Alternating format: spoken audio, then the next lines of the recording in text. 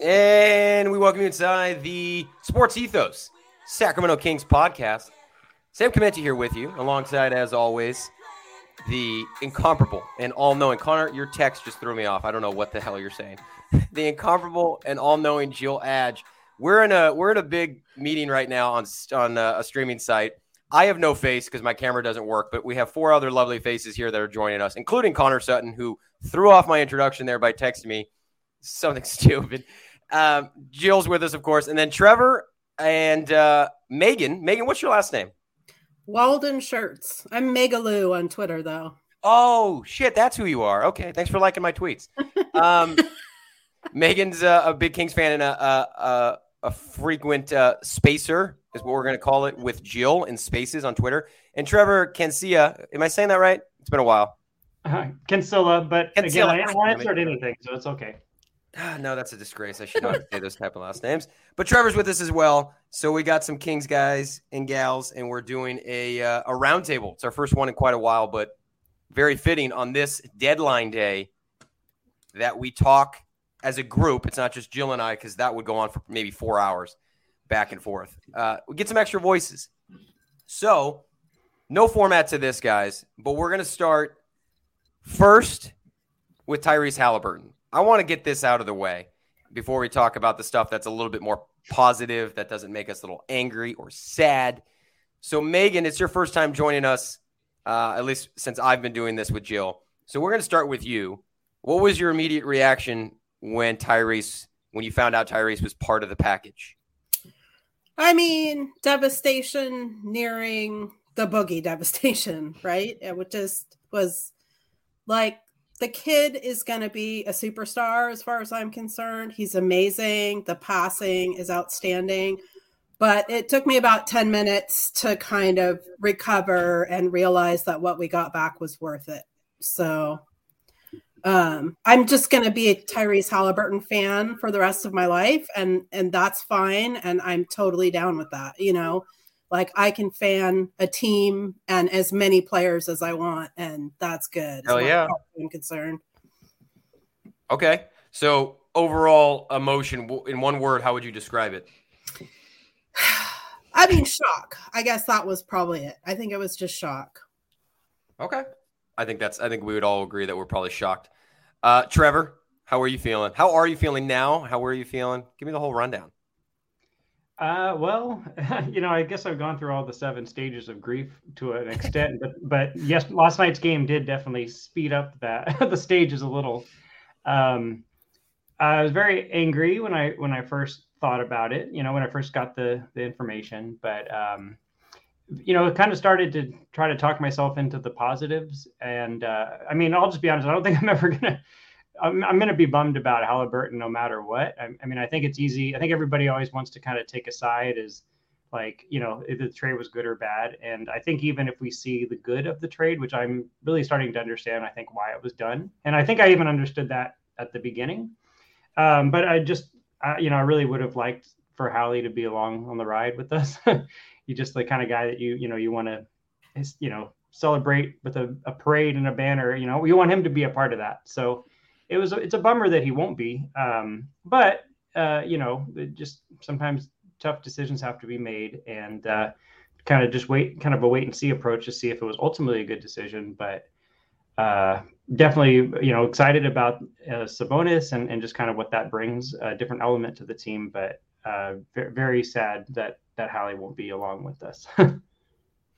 Yeah, we're all, I would think, as Kings fans, rather rash in how we feel. We're just the immediate, like, we're so emotional so quickly because we've just been hurt so many times. I think that's just the result of that.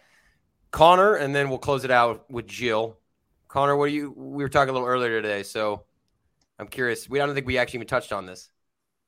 I don't know if we did either, but I think the overwhelming feeling that I have is I don't know how to feel about it until give me 6 months, give me more time, right? Because like in reactionary, of course, you're upset Halliburton's leaving, and then last night, like that's the roller coaster of emotions Kings fans have had in the last 48 hours has been wild, right? And some people now like the move who didn't like the move earlier, and they understand it a little bit more. But like, I don't think you can fully evaluate this move until you're, a year, maybe 2 years out, because we don't know what Halliburton's ceiling is, right? Like that's the big question.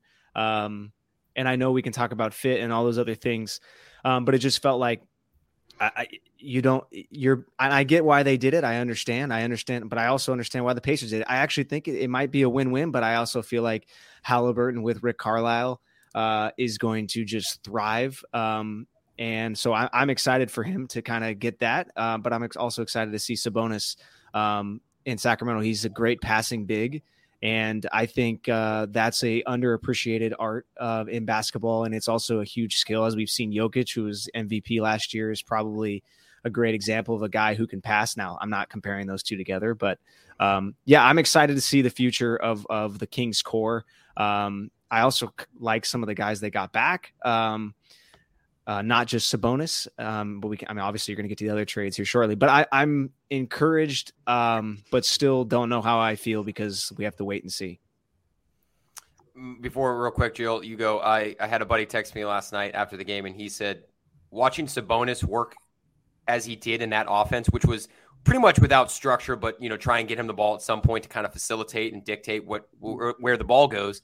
He said that was very much Chris Webber vibes of just, we're running it through this guy and we're going to let him set us up and feed us. And that's high praise, of course, for Sabonis. And that's too early to say that he'll have that type of impact, but it's not hard to see how this offense can really click and even take it to another level, because they've been a good offensive team, but take it to another level with Sabonis being the trigger man now, playing off of Fox. It's exciting. And the guy definitely has ridiculous court vision.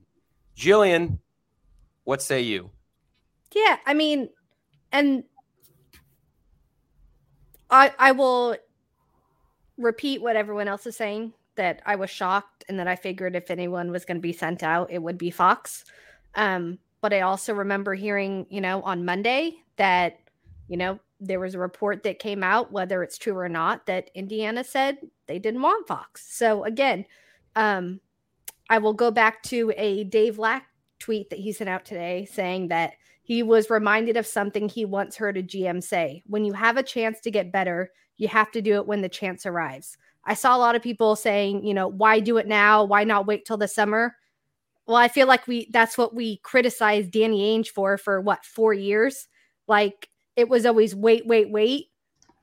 When you're a bottom team and you have a chance to get a 2-time All-Star and the chance is now, I can understand taking that risk, right? And we'd been talking about this for multiple episodes.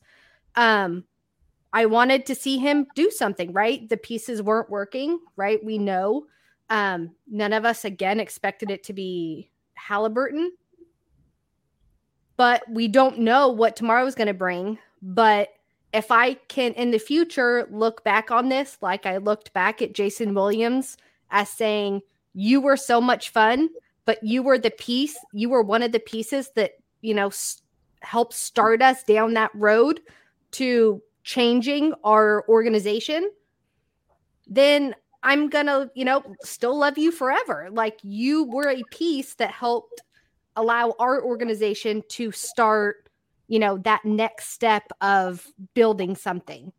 No matter what Halliburton does. Like, to me, if the organization makes the playoffs and actually starts doing something, it's a win regardless of what Halliburton's career ends up doing. Because to me, I'm worried about, is the org not a dumpster fire anymore, right? Like, I don't know how long it would have taken if we would have sold everything off and do Halliburton. I know I had been preaching about that, for the last how many episodes. But I also can't really knock on a GM that finally took the swing that he's been talking about, just because I didn't necessarily think it was going to be the pieces that, were expected in it. If he goes and shows that he can build something with this, then kudos to him. And it doesn't, at the end of the day, it doesn't really matter, as we keep saying, who's here to help, that along, because all we want to see is fun basketball and some wins, right? Which we ended up seeing last night. As a fan, at the end of the day, that's all, you know what I mean? Like, that's all I want. And so, it's, again, like, all about, go back to that if you have the chance to do it and the chance was now, I can't fault the guy for not taking it. You know, as a GM, you only have so many years in this job. And so when the swing comes, yeah, he took it and he, you know, was groomed under Morey, where these guys are assets. Like, you know, we've seen it play out for how long. And that had to have been probably the hardest asset, I would assume, for him to give up, because that was the first real thing he did here and was credited for. But you know what? He had the balls to do it. So, you know, I hope it works. I was going to say at the very beginning, you know, be careful what you wish for. And I know a lot of people have said this and said it right after. Everyone bitched that Monty McNair wasn't doing anything. Everyone was making the jokes and the memes about him sitting on his throne as the general manager, making the money, doing nothing. Finally, he did something, and he just went so, like, shook us all to our core. He just balls to the walls. Monty McNair said, all right, you want it? Let's do it. And this is what we get. And it is kind of like ground-shaking type of a trade. And it took me so long to find this tweet because I've liked so many tweets in the past 2 days. But I found this, and Jill, I'm sure you saw it. I think you might have commented on it. Someone pointed out that fans hated, and there's a lot of these in the Kings' history in Sacramento, trades that we originally were so anti, so against. And the guy listed the Peja Stojakovic draft pick, trading Corliss Williamson, fan favorite future coach for the Kings, for Doug Christie, also a fan favorite future coach. And of course, Jay Will for Bibby, trading Mitch Richmond for Chris Webber, and then giving Vlade Divac the biggest free agent contract at the time. Those were all moves that the Bibby and Jay Will one, I think, is atop that list of, like, everyone was like, why would you do that? Jay Will was that era of Kings in the beginning, and then it became Bibby's era of Kings. But there's a lot of examples. So now I guess my second question for you guys, and you can start with whoever, where does this rank, trading Tyrese in that group, or even others if you have others, like trading DeMarcus? Where does it rank for you guys in terms of, like, your shock or just, you know, how much it shook up the team? I personally think it's impossible to grade until we're like 2 to 4 years out, you know? Like I could say, I mean, as far as it being shocking to me, it's second only to Boogie. I would say Boogie was slightly more shocking because I was like, there's no way they're going to trade him in the middle of an all-star game. That's, you know, I mean, it was timing and everything else. And then it didn't seem to, like, solidify a direction to me. Whereas this, to me, it's solidifying the direction. It's saying we're, like, I think in our spaces that on Twitter a lot, we were like, what timeline are we on? Are we on De'Aaron's timeline? Are we on Tyrese's timeline? Like, when are we going to start getting better? And, you know, and then there was the people who were like, well, let's just tank and get a good draft pick and let's do that, you know, but now it's like, no, this is Monty's timeline. He was on the hot seat. He had to do balls to the wall, in my opinion, to save his job. I was going to say, yeah, I don't think he would have made it through a rebuild, right? I don't think so. Yeah. I mean, there's no way. I can't imagine, like, a rebuild is like a 3 to 4 year thing, right? I mean, so to me, this is him. I think what he pitched when he came in is, I'm going to make this team better with what we already have on the table. I'm going to trade the assets that we build up to get us to a place that we can get to the playoffs. And I think that's what he did. I hope that's what he did. I think that's what the fans want too, even though some of them probably still want a high draft pick. I just don't think that we have the attention span for long periods of bad basketball in Sacramento anymore. I think this year proved that to me anyway. Good point. I think we're all miserable. Connor? You were talking about the trades, the trades that fans were unhappy with at the time that turned out great. There is a significantly longer list of trades that fans were unhappy with that didn't work out. So I just want to point that out. That was the comment, the top comment beneath that tweet that I blatantly ignored on purpose was that list. But thank you for pointing that out. All right. I'm just making sure. I'm a devil's advocate guy. You're a shit franchise. No kidding. The list is longer for the bad than the good. Well, I just mean that there's two sides of that coin. I think the, has been like, it's one of those things, right? Like, I'm excited to see Sabonis. I think I've enjoyed watching him when he played for Indiana, obviously, because he's just a guy that's fun to watch. And it's going to be interesting to see how this team comes together. And I think you guys are right. Like, it's probably Monty McNair had to make a move to make something happen for this season, because this season has been pretty. I mean, basically the other thing he could do is do nothing, right? And then you wait, hopefully you get a good draft pick and see if that fits together, or you trade away another piece. So I mean, you think about all the things that were traded today or throughout. It was James Harden, Ben Simmons. I don't think Sacramento was going to have a chance at either one of those because of they were traded for each other, right? Even though that was in the works, but it sounded like Morey wanted a ton and he got quite a bit. This was the other best player to be traded today. And I think that's important too, is like Sacramento got a pretty solid player who I think I saw he mentioned that he's going to try and go after Cat's spot in the All-Star game next year, which even to think about that is wild. I mean, the last All-Star we had was Boogie, and that feels like an eternity ago. So I'm just excited for that. Again, passing bigs, I think, opens up everything. I really think it changes everything.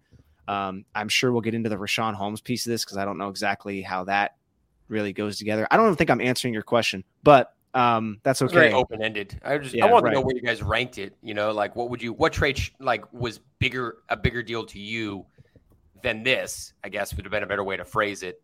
But you know, whatever. I mean, I think when the Kings it's hard because we're so far removed from those. Yeah, too. that's a good point.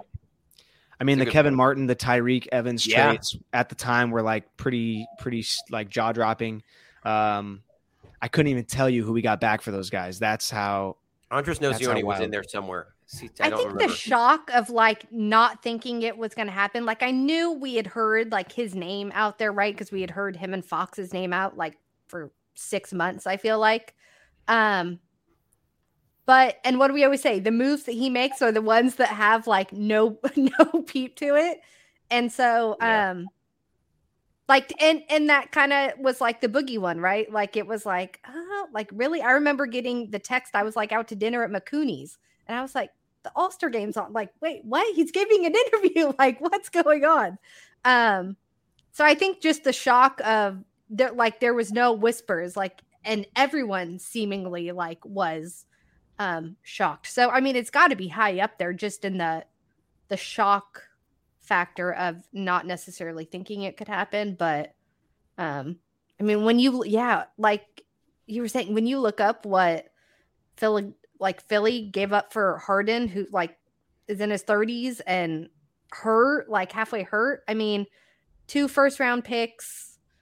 I mean, Curry plus Simmons, like, I mean, and we gave up, you know, Buddy, who's making more than Sabonis, and like Hallie's the hurt one, but like it's still a shock that we didn't have to give out like any draft picks. Like I know we can say Halliburton was a draft pick, but like draft picks are gold here, and we didn't have to give any of that up. So I mean, that alone was like holy. Trevor. Yeah. You know, it's kind of interesting thinking about the Boogie thing. I was at Shady Lady and I remember I had a DeMarcus Cousins shirt on at the time. And I was just like, but I'm wearing a shirt. You can't trade it. Like I got to go home and take this off now. But that was probably more shocking to me. And maybe in some ways a little bit. I mean, it's hard to say because with DeMarcus, we were emotionally invested, but we'd also spent like so much time around him. And he was like the centerpiece of the team.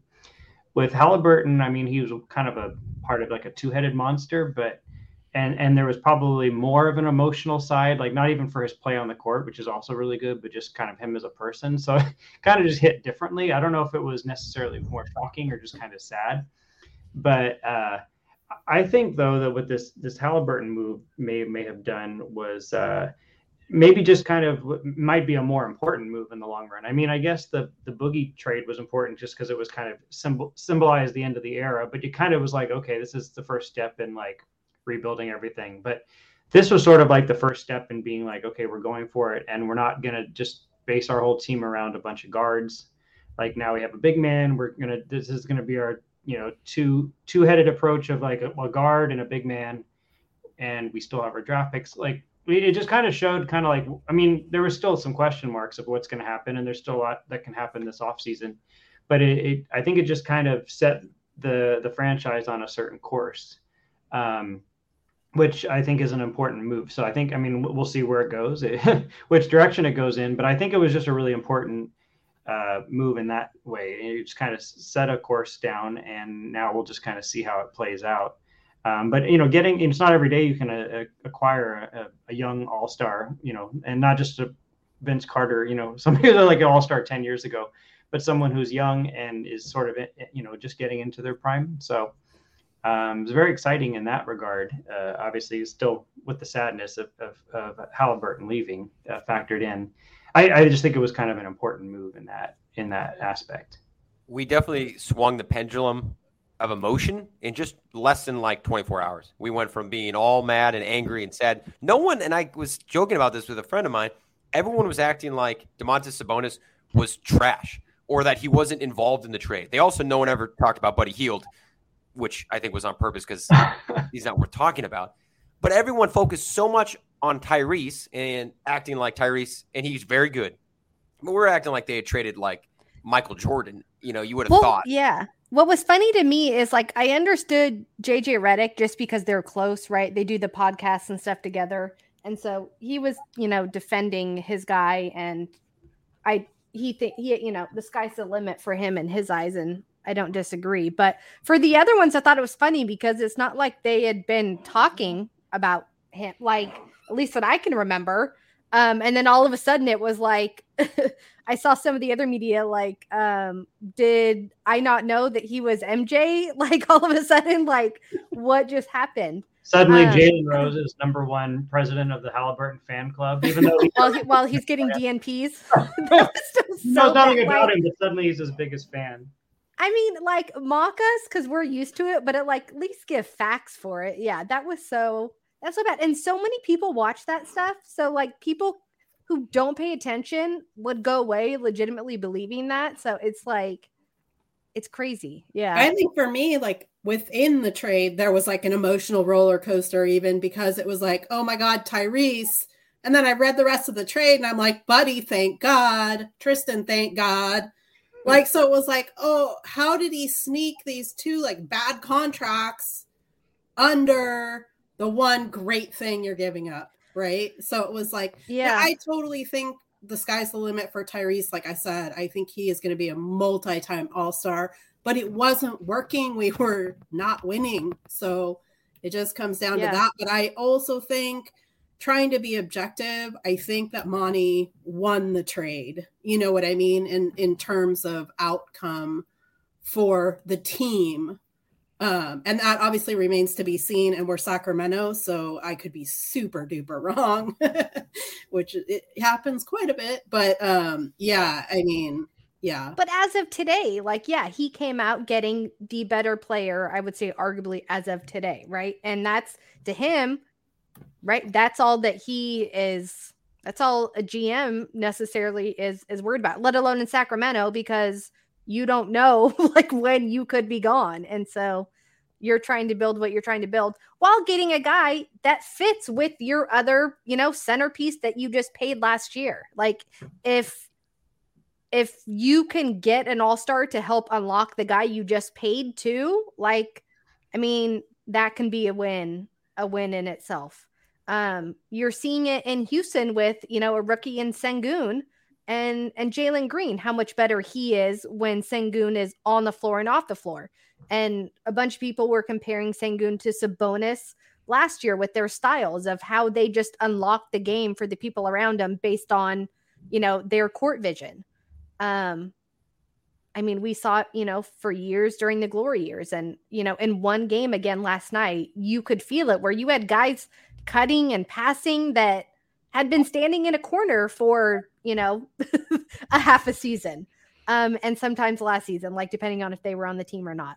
But I also feel like, did anybody else kind of feel like there was almost like a black cloud kind of lifted, and at least in mood or energy wise, because not in Tyrese, obviously, but you got guys out that didn't want to be here anymore, right? That they were done. They'd made it known, like, they didn't want to be here. And so it almost seemed kind of like a different energy where it was like, yeah. I feel I can buy into what, try and buy into what you're doing. And that for a GM, I would imagine that's, what you're trying to build as well. Yeah. I mean, I have a running conspiracy theory that De'Aaron's ankle, hurt until Buddy was gone. I mean, I think playing with Buddy, and I don't dislike Buddy. I think he's an amazing catch and shooter. As long as somebody can use him right. I just think he became such a ball stopper and was like taking up so much of the team energy and chemistry that there was no way you could break through it and win. And so I know that's pretty harsh to say about somebody, and just the fact that also the Ben Simmons thing seemed to like hang like a dark cloud over this franchise in particular, like all season, where it was like everybody was always in jeopardy of being traded for Ben Simmons, so that can't be great for guys' mentals, as they say, but I don't know. I think last night's game was so exciting, and that kind of stunning passing that Tyrese had, DeMontis also has, and maybe more so, and it's a little bit more advanced and it's a little bit spicier, and that is Sacramento basketball as far as I'm concerned, is passing, cutting, moving. So I'm really excited. I hope it sustains. Connor, would you like to add anything to this? I'm curious. I have a question. This is a question for Jill. Would you have done this trade?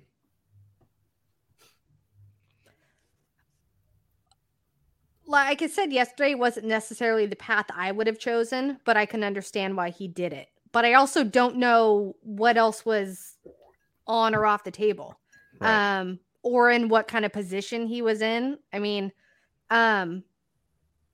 because I had been talking about, I thought they would completely go, the other direction. But if that was not flat out not an option, then I can understand why he went the way he did. And again, like, I can't fault the guy for going after an all-star, but it's not necessarily the path I would have chosen. But if it works out, hallelujah. It might not have been the path that he chose either, too. I mean, he might have. That's fair, too. Yeah. I mean, this place can't continue to bleed money. Like, we all know that, too. They've been extending the season ticket, opt-in stuff that normally happens in like December, January. It's been pushed out to like March, April. Like, they're trying to get people back in there. And granted, it's a business. They're trying to do it. And so from that standpoint, like, I get it. We're 15 years in. It's their money. Like, that's, as fans, we get frustrated. And I think it's completely different, at least like from when I was growing up, where I mean, we couldn't go online and look and see how people were building teams or how, like the ins and outs of things. It was like you'd hear it on the news, you'd read it in the newspaper or catch it on SportsCenter or something like that. But now that there's so many things accessible, to everybody, we all do like to be the armchair GMs. And so, but I think there's still just, we keep being told you get like 5% of the information of, like what really goes on, behind the scenes there. And in this place, like we would say, I would love to be a fly because I would love to hear the conversations that happen there. And so, I mean, yeah, like you just never, you never know. And you know what? Like people seemed excited there last night. And so, if they can keep doing that, like my nieces and nephews want to go to a game now. Like they saw that the tickets weren't that expensive now. And it was like, well, hey, can we go again? Cause I don't have my season tickets anymore, which is how they usually go. Can you take me to a game now? And so, I mean, wild how quickly people saw him last night and were like, that looks fun. Like it actually looked like fun basketball to go watch.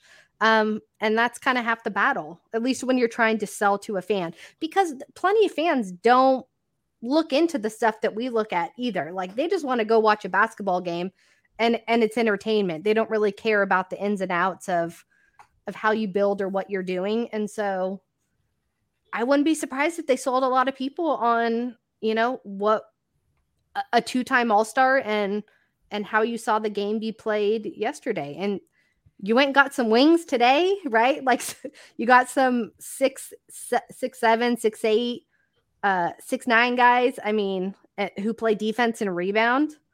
It's, Yeah. It could be exciting again. And we kept saying the puzzle pieces didn't work here. There's a whole new set of puzzle pieces now that we get to watch again that we had only seen sporadically on TV. So, all right, new question for you. We'll start with Trevor on this one. Outside of Sabonis, because Sabonis is the obvious guy that he's the centerpiece of everything the Kings did. Who's the next guy in line who you're pumped about having? Who's the acquisition? Is it just as simple as Dante, or are you a huge Josh Jackson guy? You a fan of Trey Lyles? Or Justin Hall? I mean, there's 5 other dudes. There's 6 in total, 5 outside of Sabonis that have been added now to this roster. Who's the other guy that pumps you up, Trevor? I'm probably most intrigued by Dante just because we were teased about getting him a couple years ago, and it's always been in the back of my mind, like, what if, and obviously there's some things have changed since, he's gone through an injury and all that. But I just, he's a guy who can really bring defense. And, with the exception of Sabonis, it seems like the people that Monty's been bringing in, over the last year or so are people that do provide a little bit more of a defensive presence, even if it hasn't really shown itself yet with some of the people that were here, the last few months. But there's kind of a certain type that it seems like we're kind of trying to change the tide of. It just hasn't worked out yet. So I think, with Davion and, bringing Dante in, it's just kind of interesting to see maybe some teams can come in and not necessarily just run all over the gym. Once Dante gets healthy, and is really able to get back into a rhythm, whether that's some point this season or maybe next season, assuming we can, I think he's a restricted free agent, but I'm hoping we can hang on to him, just kind of see where things can go with that. So, I'm sort of intrigued by a lot of pieces. I liked Jeremy Lamb too. And I didn't actually granted, I'll admit the Holiday brothers, I mostly just focus on Drew. I didn't realize that Justin had been starting for most of the season with the Pacers, and looking at his 3-point percentage, there's so I'm not surprised he was starting at the 2 yesterday, and so I'm intrigued by him as well. But if I had to pick one person, I'd probably go with Dante at this stage, just because we can finally see it play out, Dante in the Kings uniform the way we wanted a couple years ago. Someone else speak. I don't like having to pick on you guys. Be anxious to talk like I always am. All right, I'll go next. So when we talk, I don't know, when I was on the beginning of the season, we were talking about 10th and 11th guys and how that mattered, right? And I think, and as bad as this sounds, as fun as Ramsey and Woodard were to talk about, like having a few extra pieces in depth at the bottom of the roster really matters. And that's, I think, what got better. I feel like, honestly, that has been Sacramento's biggest weakness. Is anytime we had like one guy out, it felt like there was a significant drop in the level of the bottom of the rotation. And I feel like this has been drastically improved. I don't know exactly how the rotation is going to look. The biggest thing I'm worried about is rim protection, which we haven't had all season much, but Damian Jones has kind of provided a little bit of that. But the wing depth, and that's going to be excellent. There's a few guys. I really like Trey Lyles. I shouldn't say really like. I like him, but he's a guy. I know. Let's calm down here. But he's got length. His 3-point percentage I wish could be a little higher. But defensively, I think he's going to be a big asset for Sacramento in a spot where they have been just bleeding defensively. And that matters. To back up off of that point on Lyles and Jackson, their block percentages, they're in the high 70th percentile. And Lyles alone, his rim defense frequency, which means like shots contested at the rim, 96th percentile in the league. And Jackson is 78th percentile. And then they're both around 90% for defensive rebounding. So like just between those two alone, that's something that we have not had. And Sabonis was up there too. So even if you're not blocking it, you're at least contesting. So kind of half the battle. Yeah, I think I'm just excited about length, girth, I'm excited about size because we didn't have any. And I felt like it was really, really hurting us. And I am excited to see Dante's defense. Hopefully we get a little bit more perimeter defense too. I noticed when Domo was in the middle, that even just like helps clear the lane a little bit for guys to feel like they can run out on the arc to defend. So I would say and then I was really impressed with Holiday's interviews that he gave last night. He was just cerebral and engaging, and I just love guys like that. Like Mo's one of my favorite players on the team right now, where they're just basketball players, they're just role players, and I just admire guys who have just honed a role. They do what they do and that's it. They talk when they're on the court and they get everyone else engaged, and I think that's super important. So Mo might be the happiest person that Buddy Hield is gone. Oh Lord. Mo's that like, thank God. Oh my. And also Mo Harkless. I agree with you, Megan. The disrespect. He was all smiles on the bench yesterday. Yeah. They were all having fun. They were all smiles. Coincidence? No. Mo should have been playing. Shouldn't have had all these DNPs that he's had this year. It made no sense.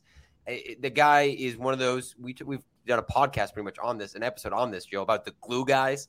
The guys that just help kind of hold crap together when things may not work. Mo Harkless is like the definition of a glue guy.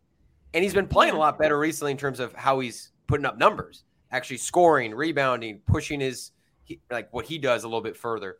So Mo Harkless, when he is back, I think for me is your unquestioned 4 now next to Sabonis, with Barnes at the 3, DiVincenzo at 2, and then Fox at the 1. I think that's their best starting 5, although Holiday might make an argument to be playing. Metu should not be starting now. I guess that could be a question is, who should be in that starting 5? But much love to Mo Harkless because he's an underrated player on this team, and he's going to be relied upon, I think, going down the rest of this season. Yeah, it gives a lot of options, right? Like, or at least seemingly, where you can interchange some guys. But back to your point to make on defenses, Dante's actually in the 86th percentile in deflections when it comes to defense, and 81% in offensive rebounding. So again, like rebounding and then a little bit of defense. And that's one thing with Dante, at least prior to injury, and even more so, I would say there are times, we've seen the flashes when he's come back when I've watched it on League Pass and stuff, but it was always his defense, right? Like that was his niche. And then he could hit shots. It just wasn't necessarily consistent, but he's also a guy who's not out there forcing bad shots, where he's not overshooting, he will play within that role. And so all of these guys seemingly seem to be those kind of guys where they understand kind of their lane and they don't necessarily try and do too much. And I think that was a nice part of yesterday's game is we didn't see anyone I never felt like there was a part in the game where it was like, oh God, here we go. Where you felt that people stayed within themselves. And I think Lamb might have had a couple shots, and he even said he tried to force it. And then he said, and then I stopped. I realized where it was okay, settle down, which is understandable for a new guy. I heard a couple people but the fact that he even said he realized it and then kind of stopped, I was like, well, there we go. That's been half our battle, I feel like. Watch Buddy, every single game, just keep shooting. Oh my God. So I think we can handle, I'm totally fine if someone goes out and takes 2 to 3 bad shots. I have no problem with that. It's taking 13, oh Lord. Yeah. But also the rebounding. I'm really excited for the rebounding. It was seemed effortless. So I think we won rebounds by almost 20 last night. And I didn't notice anyone rebounding. You know what I mean? Whereas before it was oh my God, we got to get Marvin in the game because we have no rebounding. Which is, if you need one guy to be in charge of rebounding, it's problematic. But if one guy is getting rebounds and pushing the ball out, it's just so much easier, And I don't want to overrate rebounds because I know they're not, they're only worth a third of a point or something. But the more possessions you can have and the higher efficiency shooting That's the other main thing I really saw last night is you don't have to take every bad 3-point shot there is, especially when you're shooting like 31%. Like, take some shots from the lane. And so having Sabonis in there is just so key in terms of higher efficiency shots. I think that's going to be huge. Yeah. And to your point about the rebounds, it was like they got the rebound and then immediately threw it up the court. Like, there was no lag at all, too. And that, I mean, we'll see if that continues, but that was pretty evident last night where it was like as soon as you rebounded it, like they got it moving. And that was everyone. And even Mitchell had a super where by the end I was like, I did not even realize he had that stat line. Where it was like 18, 7 and 6 or 8 and 6. Like, I mean, it was very like within the flow and it was like, oh dang. Okay. Where again, like Sabonis just seemed to open up that game. It's similar to, like, we'll keep saying Tyrese seemed to open that up, somewhat for Mitchell when they had those, that streak of games together. And then we saw it last night. So we'll see if that continues. But again, like, to have a guy that continues to help make other people better, that will do wonders here. Davion too looks night and day different from how he was just honestly a couple weeks ago. He's aggressive. He's getting to that comfort level that it takes rookies time to get to. We all thought of Davion from the get-go as just this consummate pro, which is true, but he was a rookie, and he is a rookie. So the guys deserve time, and now he's getting that rhythm. Would it be fair to say that all of us are now back in on watching the Kings and like we're excited about basketball again? Whereas last week, I personally, I wasn't even paying attention. It would make me mad to think about anything Kings related because it would depress me. Are we all back in? Connor, yeah, you're looking at something. Do you have something you want to throw out? I mean, listen, I'm back in. Anytime you share the ball and you pass the ball like that and the ball movement, it's way more fun to watch. I mean, if you watch the Rockets on League Pass for a few years ago, it made you want to blow your brains out. And they were getting wins, but it was not fun to watch. So I'm excited to see the ball movement. I hope it continues. It was just one game, so I'm trying not to overreact. But I'm very, very excited to see how Sabonis kind of opens up that offense. And like some of the high post passing, I think is going to be interesting. So I think I'm back in. Meg? I never left. I've been watching all the games. I haven't turned one off yet. But my son, who normally watches all the games with me, has been out for probably like a month and a half. He's been like, yeah, whatever, I'm done, at halftime and stuff. And he sat and watched the whole game with me last night. So that was a joy. And I mean, that's part of what basketball is about for me too. It's like family and having it be an event. You know what I mean? So I'm really, really excited about what could happen here. Yeah, I was never really out per se, but I was more of a hate watch. And I would turn the games off occasionally if it was getting out of hand down by 30 or something. I'd just be like, well, let me just go find something else to do. But yeah, I'm actually, looking forward to the next game again. I've been talking with a couple friends today and who are Kings fans who are kind of down on the team, and they're feeling the same way. It's like, I can't wait, too bad there aren't any home games. You don't want to wait till Saturday to see how this all plays out. And I think, people are, probably trying to temper their expectations. I don't know if we're necessarily expecting some kind of quick turnaround just because you swapped a few people out on the roster. But, I feel like this is something that's a little bit different than just, picking up some G League guy. It's like, oh, he's going to get a few minutes, new face. Let's see what he does. It's like, it's kind of a different identity. It's not focusing on a bunch of guards. Obviously getting rid of Buddy, I think lifts a cloud in many ways, but I think it's also, I feel like in some ways we relied on the 3-point shot and Buddy, especially like, well, we're down by 20, but Buddy might get hot and bring us back. And then he didn't, and then we lost. So I think this kind of forces the team to be a little more creative and we're not just kind of a live and die by the three kind of team anymore. At first I was thinking, I think we need some more shooters, but then, I think that's still the case to a point, but I'm kind of glad we don't have too many shooters because then I think we just kind of rely on them. It's like well, we'll just chuck up some threes and maybe we'll get back in the game. Like there's just more of a creative, I think we can be a little bit more creative. And and I think it said something yesterday that we bring these guys in who basically met their teammates within the last 24 hours with no game plan, no coaching really or anything, just kind of like, hey, just go out and play basketball. And they put like a beautiful product out on the court. And I'm hoping once they actually start formulating plans, it doesn't change any of that. But I think it was kind of like, don't overthink it. Just play basketball, do what's best, and play within yourself and just see what happens. And I think it was a good sign that it went the way it did, and we'll see how that keeps up. But yeah, I'm totally back in, and I'm just kind of eager to see how it all plays out as these guys get practices and they get more comfortable with each other and that sort of thing. Yeah. Well, I didn't leave either. It was hard to watch, but I still watched.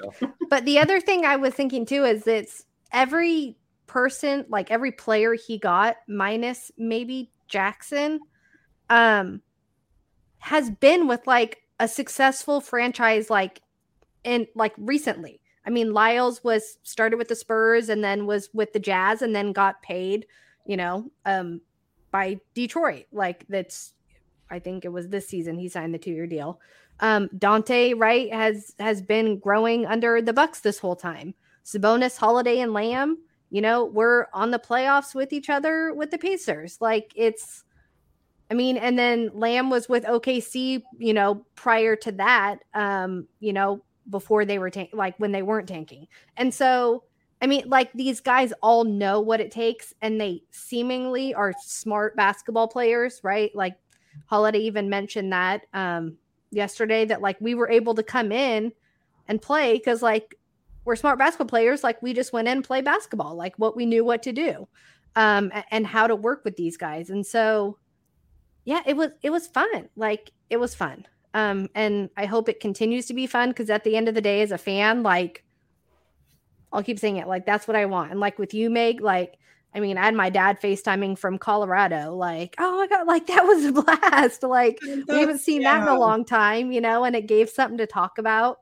And so for me, that's how I became a fan in the first place.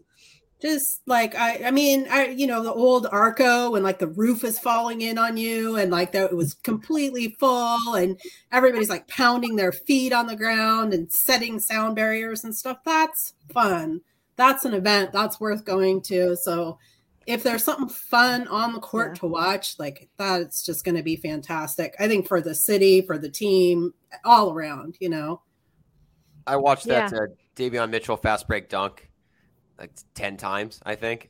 That for some reason, that play specifically was ultimate hype. And the Arco Arena thing, like you said, Meg, Gentry said that in postgame. He said that was Arco Arena, reminded me of Arco Arena vibes, what that was like. And that's obviously a huge statement and a compliment to make in any type of, not just relation to the Kings. I think if you were to make that to another basketball team, it feels like Arco Arena in here, that's the ultimate, hell yeah. That's awesome. That's what you want. Yeah. You want that type. It wasn't even that full either. Did you see what Holiday said after the game too to Moke? He did the post game with him, and Moke was asking him about it, and he was like, "Oh, I grew up in LA. I know how this crowd gets. It was funny. You don't have to tell me. I've been around this place plenty. At least growing up, he saw." It's so hard to hope as a Kings fan. It's been so long, but just even thinking about a first, even if we did one round of playoffs, the cowbells, the Doko, it would just be so phenomenal in every level, Yeah. So and you want the players to have fun playing the game again too. And they did not look like they were having fun playing basketball the last month. They didn't. And so it was nice to see, at least on their end, smiles and look like it was dang, this is, I remember what it was like to have fun again playing the game. And not lose. Cause as much as we talk about the tanking and doing all that stuff too, players and coaches aren't going out with that mindset. That's horrible to them. No one wants to go through that on their end, let alone if you're on a team and that's not what your plan was going into it. And now it's just you're the punchline of every joke. You're getting paid, but it's still not fun. Because it's your career at the end of the day too. Like whether you stay here or go somewhere else, you still want to develop those good habits. And know how to handle things. I will say that if someone hasn't already begun to make a Fox and Ox shirt with that, it's not even a photo, it was a screenshot of the video of Fox hugging DeMontis. Like, that's a great moment, and also just wildly hilarious because it was so innocent by De'Aaron, and he's obviously not thinking too much about it, but that hug for sure was like a sincere, God, thank you so much. Like he was hugging a prayer that was answered. It was a 2-hand. It was not like a hey. It was on, like, it's quicker when you watch it in video, but like it is one of those hugs you're like, wow, that felt like an eternity. And for De'Aaron, that was what was great for me to see, was De'Aaron looking like he had a little bit of a weight off his shoulder, which he does now. He doesn't have to do this all by himself. He has some help. And the other play that happened that got me, I watched this several times just to catch the background in what Sabonis was doing. When Fox ripped the ball away from Edwards and ran down the court, just fast break, if you guys notice Sabonis turning around and just waving his hand, like, go, like he was like a cheerleader there for a second. Just you would have thought that De'Aaron and DeMontis, I'll just put it like this, the shortest way to put this, you would have thought De'Aaron and DeMontis had played for 5 years together. They'd been playing since they were kids. That's how they looked on the court with one another, how much fun they were having. And credit to Sabonis for coming in and immediately being like, I'm the guy. I'm here for you. Let's have fun. They had fun. They had a lot of fun. I saw someone else mention this too, that like we talk about this is the best player that Fox would have played with. But it was like, even though Sabonis has been on good teams, like Fox theoretically is like the best player he has played with to date in a sense too.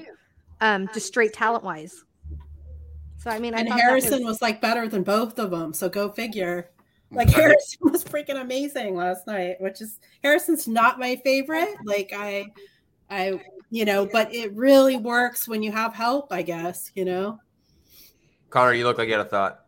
Yeah, I've been stewing on this because I've been thinking about it all day. Okay, so the question that I'm curious about, and I want everybody to weigh in, is the piece of Rashawn and Sabonis playing together. I've been going back and forth in my head all day because I was at the game that the Kings played the Cavs. And if you guys have been watching the Cavs this year, they've been going to extremely big lineups with Jarrett Allen, with Evan Mobley, and then with Markkanen too. And they are huge. It's almost like, kind of reminds me of like Syracuse when they play that zone defense and just have massive guys in the back line. And I'm curious if Sacramento can do something of that nature. But of course, the shooting aspect makes me very nervous offensively. But I'm curious everybody's thoughts on if that's possible to play them together at the same time and to do that kind of style that the Cavs have been doing, which is basically like you have two guys off ball who come and set a lot of on ball screens for Darius Garland, doing something similar with Fox. And defensively, I'm not as worried. I'm more interested on the offensive aspect because of the shooting, the lack of shooting. You could just sag on both of them. But I just was throwing that out there because I've been thinking about that a lot. I think spacing might be an issue. Like, I think the spacing would get a little funky, but there's also Damian Jones to kind of throw into the mix. And in some ways, I think you could maybe offset some of the spacing issues by having all three bigs. But I'm not sure that Alvin is that creative in game, if that makes sense. Like, I don't know that he takes many risks. Wait, dive into that a little bit more. You want Damian Jones, Rashawn Holmes, and Sabonis all on the court at the same time? Well, I think Rashawn Holmes' superpower is like his motor and his drive, right? DeMontis's, to me, would be his passing. So I think you have passing if you run everything through DeMontis, but neither of them are natural 3-point shooters. Damian, I think you could have him set up on the arc. He's a better 3-point shooter. And now don't check me on that because that may not be true. But and I even think you could do interesting stuff inside the key with those three huge bodies, as long as you have cutting and movement on the outside, right? As long as you have like Mo and Davion on the outside, I think that could be really, really interesting. And then also a man-to-man matchup situation with Cleveland specifically. Why not try it? right? I mean, unless we're trying to win every minute of every game, it's worth experimenting in my mind. And I may have gone way too experimental there. Don't get me wrong. No, like I get your point because Cleveland does use Markkanen, but his thing is he can shoot the three. So I think that's where it fits, like getting the other 7-footer out there. Yeah. But it's like he can at least hit that consistently. I mean, and you said it, like if you could get one of those guys to hit that consistently, then it's not completely different. I mean, theoretically, than what they have going on. But I don't know if you saw, his brother did put the question out to Jason Anderson on Twitter. He tweeted him and said, because Jason put something up and he was like, do you think that they could play together? And I think Jason's thing was like, I don't know, but I'm kind of interested to see it. And that's kind of my thing. Like, it doesn't seem like it would work, but I mean, I know, but you look at the way that have happened. The Cavs have figured it out a little bit though. Like, right. And that's what's it's so shocking. It's blown everyone's mind. Yeah, I know. And it's like changing the way teams. And I'm wondering if maybe that's what maybe Monty McNair's thinking. That's why he kept Richaun Holmes. He's like, look how successful this team has been by zagging. And I mean, mostly defensively, because like, you can't get anything at the rim with those two guys. Now listen, Mobley and Allen are really good rim protectors. And they're huge and really athletic as well. So they can go out on smaller guys a little bit. I don't know if Sabonis and Richaun can do that as well, but I don't know. I was just throwing it out there as a similar kind of comparison, but you're right. The Lauri Markkanen piece of it is very big in that threesome. Yeah. I mean, it would be interesting to see, but I think Ham said that they very clearly view the both of them as centers. And so I think it depends on if they're willing to offer that. I mean, otherwise you're going to have Richaun be the best backup big, I think, on any roster. Like because he could be starting on plenty of rosters at this point. And so, but you did see yesterday that they never touched the court together. And based on foul trouble, you might need them not to play together either, because you saw both of them get fouls. And so, if you're not going to play Len, which I would be playing Damian Jones over that, then you might need to stagger it just for that alone too. Yeah, I would be very curious. I would like them to use this next couple of months since Richaun Holmes is still on the roster, just to do some experimenting. I mean, you don't really want anybody playing out of position. So if you do truly value them both as a 5, you don't necessarily want them to do something dramatic to alter that. But I mean, just realistically, you have 48 minutes and you probably, barring foul trouble, you probably want Sabonis to play at least 35 minutes. And that leaves 13 minutes for Richaun Holmes if they never, overlap. And to me, I mean, Richaun Holmes, especially off the bench where he could, potentially play, I think he could get some quick buckets and play really well against, bench units. I think that would almost be like wasting him. So I think just to maximize having Richaun Holmes, I would like to see them at least get a little bit, maybe 10 minutes a game to play together and see if it works. I don't know if it's a long-term solution, but, just kind of give it a shot. I think you can make it work for, depending on certain matchups. I think really what it comes down to is I feel like the center is sort of a lost art, and it used to be everybody had a center, and then, even the Kings and Vladdy and Brad Miller, they had the kind of Twin Towers thing.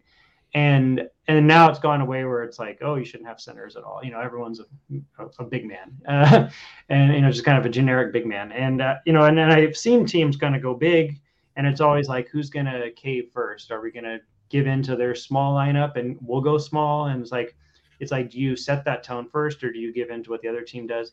So I feel like that's sort of what the Kings can kind of think about is, it's a little, the Cavs kind of went like, let's give it a shot. We've got these two centers and they made it work.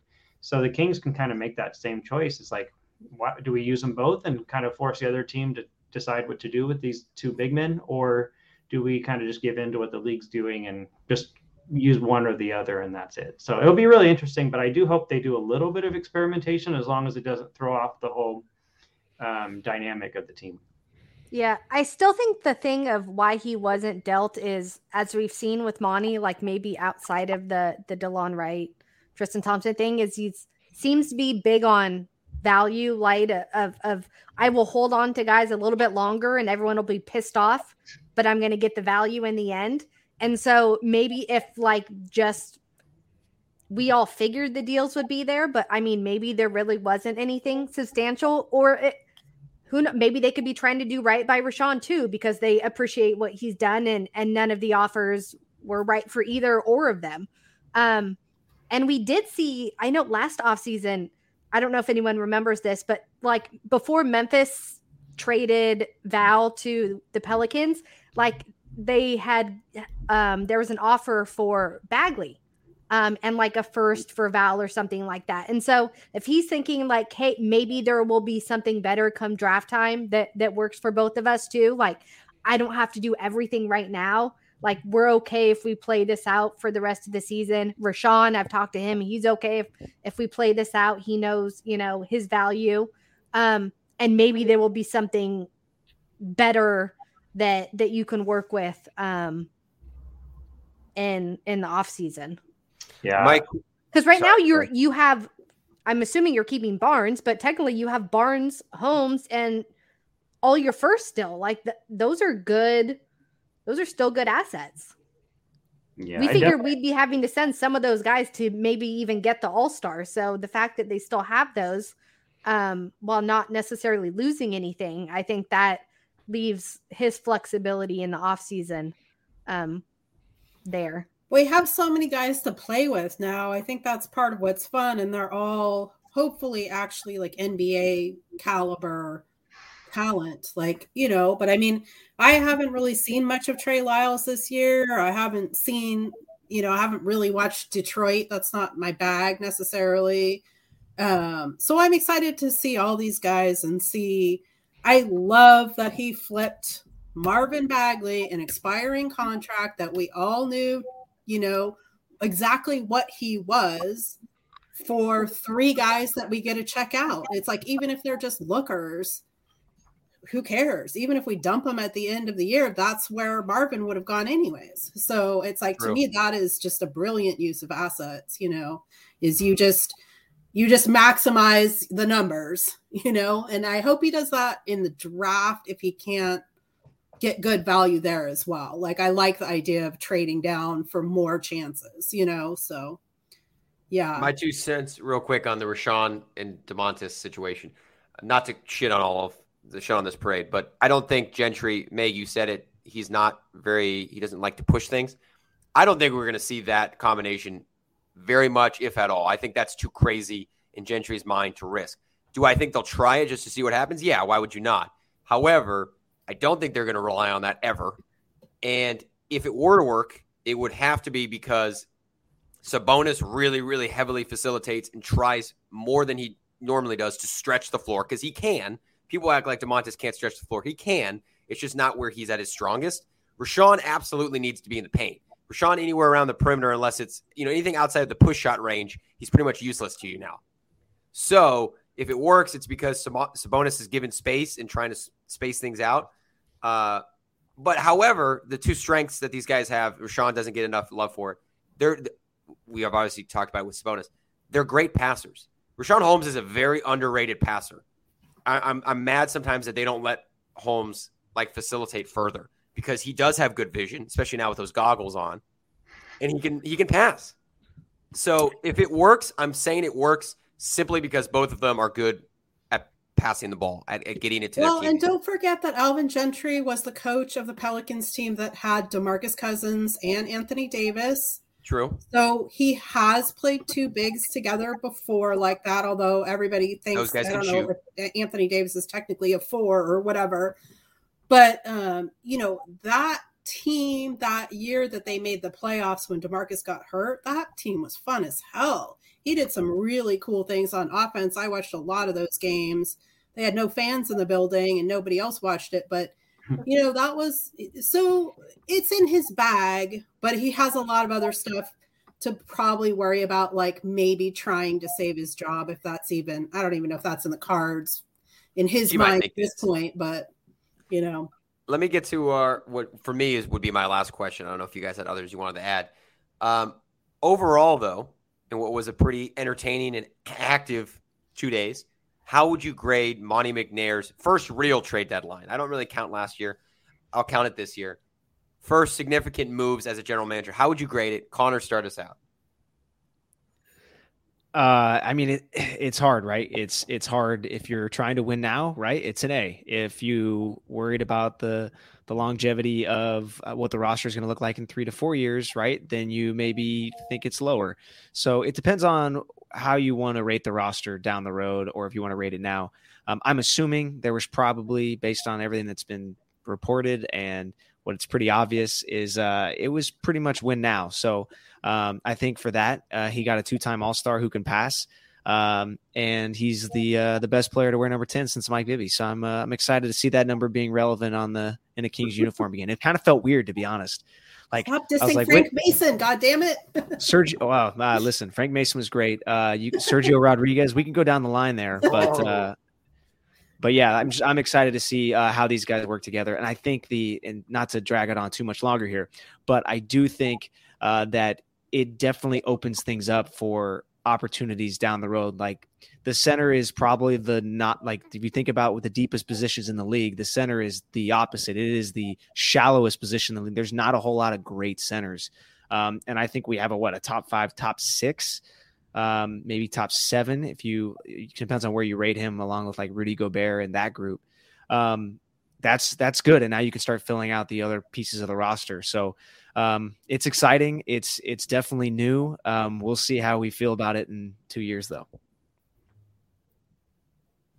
Guys, such forward thinkers all the time. Just live in the moment, live in the now. Well, okay? But you think about, like, in order for Monty to succeed, he's got to do this in 2.5 years, because that's when Sabonis will be up to want to re-sign again. So he's got to make it show that it was worth making the move and him wanting to stay.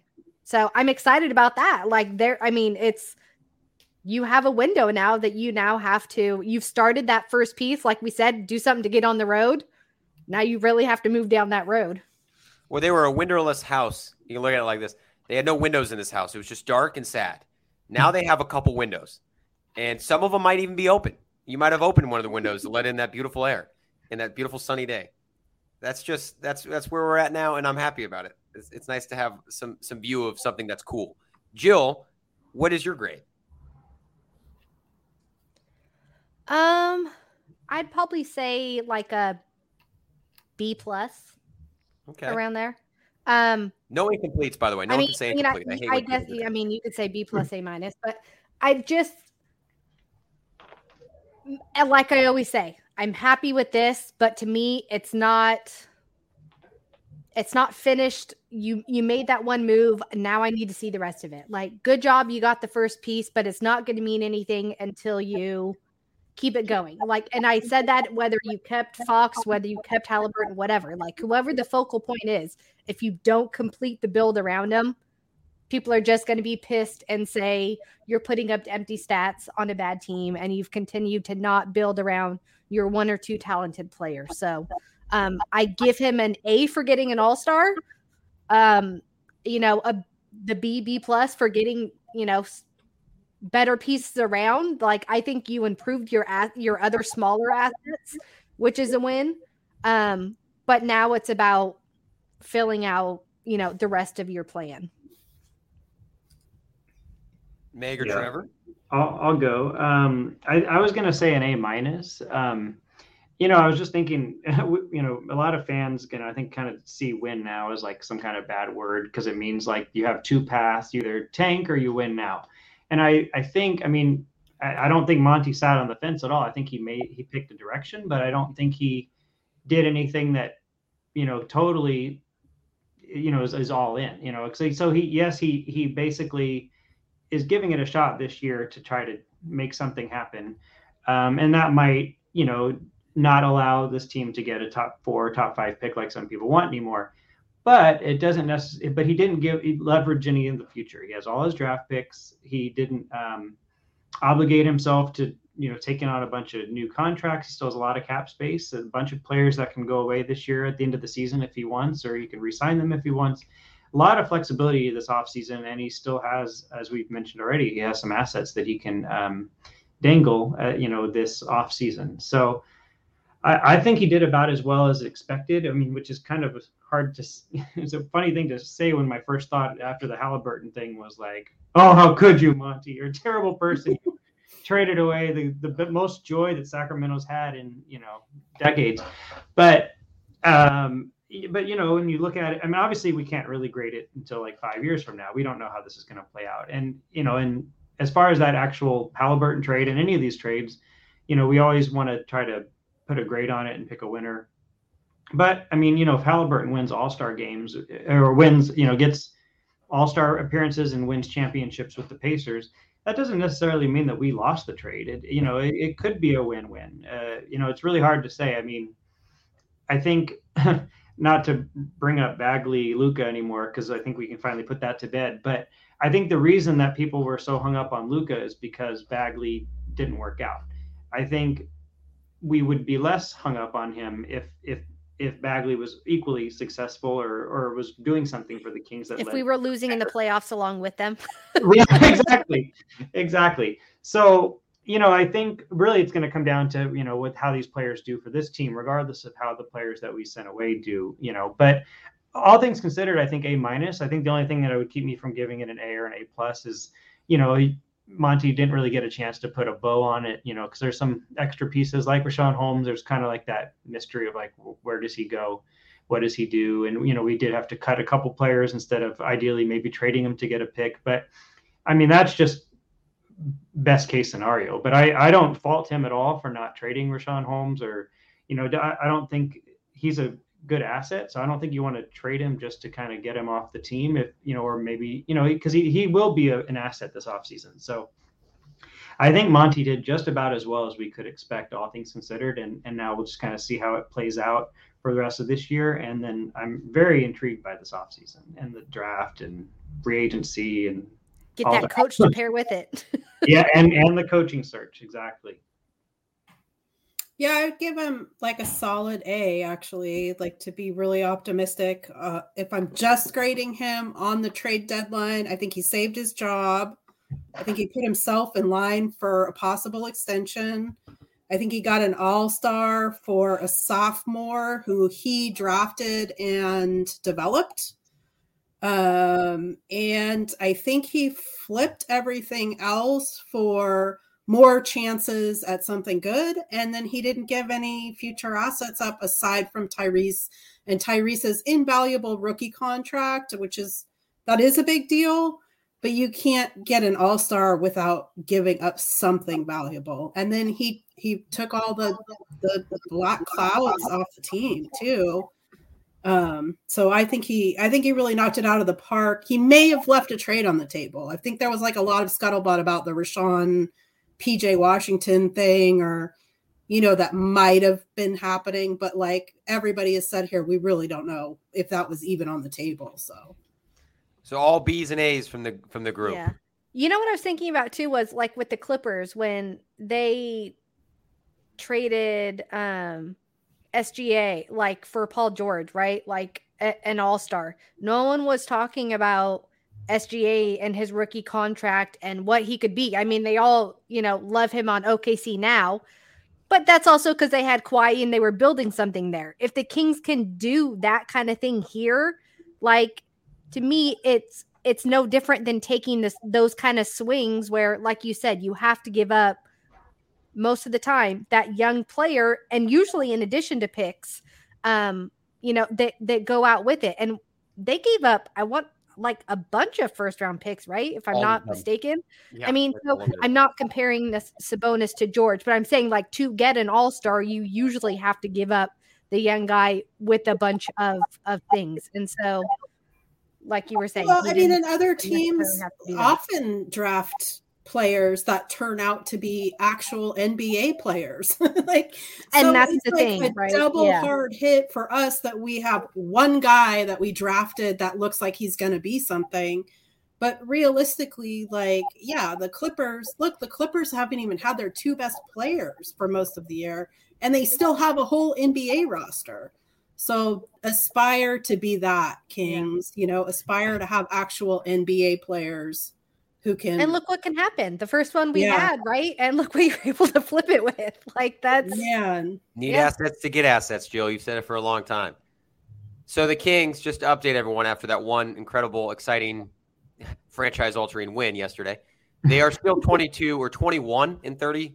Let me double check. 21 and 36, 15 games under 500, which is just insane when you say that and then say they're also only 2 games out of 10th, out of the play-in, and then 4.5 games out of the 8th seed. They're right behind the Clippers, who they've beaten twice this year. They're 2-0 against the Clippers. Upcoming for them, Saturday in Washington, that team's going to look a little different. The Nets on Monday in Brooklyn, also going to look a lot different. And then the Bulls on Wednesday, that's their 3-game road trip, Washington, Brooklyn, Chicago. Chicago surprisingly didn't do anything. Everyone was expecting them to acquire a big, add some size. They stood pat, content with the really awesome year that they've had. Kings come back. They play 1 home game against the Nuggets, go right back out on the road for 5 road games. They don't have a lot of home games left, guys. It's most of their time on the road for the remainder of this year. That's how they're going to have to make up ground. But anyway, I'm going to wrap it up. I have yet to eat some dinner. I have a steak marinating. I'm pumped. I'm going to steak and some wine and celebrate what was a successful trade deadline day and a successful podcast with you guys. So closing remarks from our guests, if you will. Say what's on your mind. Maybe give a final prediction for how the Kings are going to finish in case we don't get you back on in time. Whatever you want. Meg, no? You're shaking your head? No I'm scared to say it, but I think we might have turned a corner, and that's my hope. I'm always overly optimistic until I'm not. But it's just bad teams are bad until you're not bad anymore, and sometimes it can be this simple of adding talent, and we've just needed to do this for so long. So I'm really excited. I'm really pumped. I mean, I don't know that they can go out and win all these games on the road, but I think that even in the next 2 games will tell us something about the core emotional impact that these trades had on this team. Yeah, I agree. I think, what we always try to do is we always have like a roster of people that have this, supposed sack stink on them. And then we try to bring like 1 or 2 players in that have maybe a championship pedigree or something like a Harrison Barnes and expect them to sort of, help. And then eventually they end up kind of having that same stink on them. And I think what we kind of did here is if we kind of get enough players that are not in that Sacramento, that don't have that Sacramento experience to kind of overtake the few that are left, I think it kind of start to filter down. So I don't think the wins I don't know if the wins are necessarily going to come. I don't know if they're going to be able to get into that 10th spot or not. And I don't think it even really matters. I think ultimately what we just want to see some like a building block. And I think that these moves kind of set that potential there. And now we just want to see that building block actually go in. So I don't know if I necessarily have a prediction per se, but I will just say that I think Monty sort of reestablished himself that I think he kind of knows what he's doing. I mean, we don't know exactly what he left on the table, but we do know what offers he did take. And he showed us that he definitely has some cojones trading away someone who was well loved here. And also Vivek approved it. I mean, maybe it was to get the idea of an all-star. I don't know, but that's kind of a scary move, and Vivek ultimately let him do it. So that says something, I think. So I think I continue to trust Monty. The fact that he actually got anything for Bagley. I mean, I think if it had been a Bagley for Josh Jackson swap, that would have actually been even to me, because it's like, well, a couple of sort of failed top picks, just give them a new place to give an opportunity to take a flyer on for the rest of the year. And then you also get Trey Lyles and Dante DiVincenzo. So, and then obviously, and then just the fact that you could get anybody to take Buddy's contract. There's just a lot of things that I didn't think anybody would be able to pull off, and Monty pulled them all off. Very impressive. So anyway, we'll see how it all plays out. But I think it's been a good week in Sacktown, which is saying something the way this year has gone.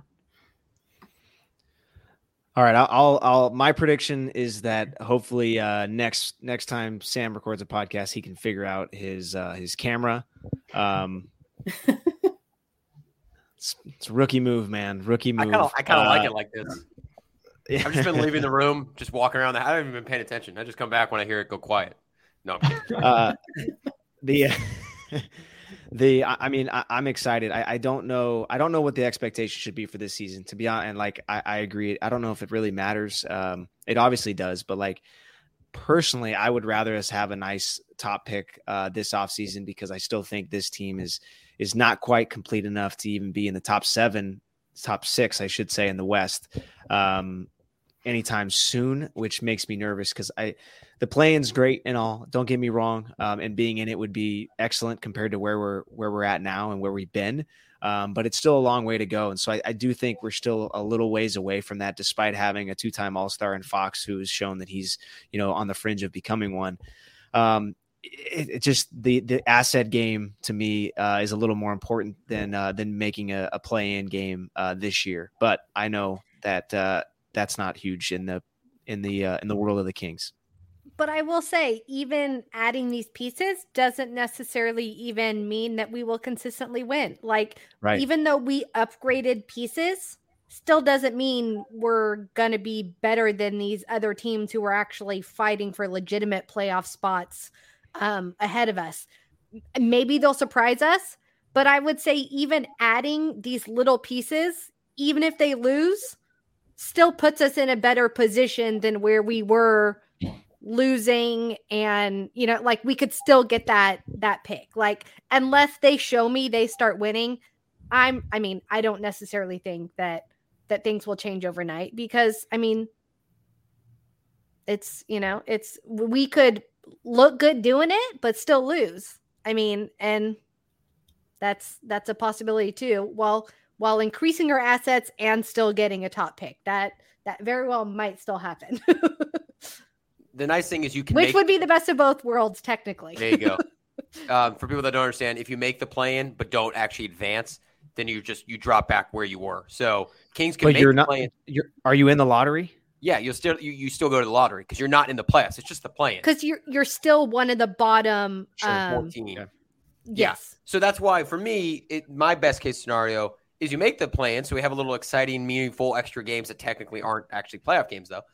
You lose, you have fun, hopefully it's a good contest, and then you drop into the 12th spot or 11th spot again and get another, or even higher potentially, if you just don't if you don't make the plan. And you get that one pick that you're talking about, Connor, because, you held on to the pick for a reason. Monty held on to the pick, I think, as a fail-safe. If this doesn't work, okay, whatever. I got my guy, and then I have a top 10, top 12 pick that I can regroup this team and add a little bit of fuel into it in the offseason. And then re-sign DiVincenzo, and I don't know what else they're going to do. And I think there's still something very much to be said for him wanting Fox to be in not a losing mindset either. Right. Like, going forward. Like, that's, as much as we care about the picks and all that stuff, I think there is something to be said for those guys to be, like we keep saying when they were, thrown into the bubble that time, it was, we wanted all the smoke, but they couldn't handle the smoke. Like, we've yet to see this team be able to handle that. So for the first time, if they can prove that they can do that, to me, that is even a step mentally in the right direction. Right. Good point. Well, I think we're going to end it there. This is our longest episode we've done in quite a while. We're approaching an hour and 25 minutes. So if you actually listen to this start to end, say something, like comment, tell Jill and I owe you $10. I owe you a beer or something for staying the course on this. That's impressive stuff.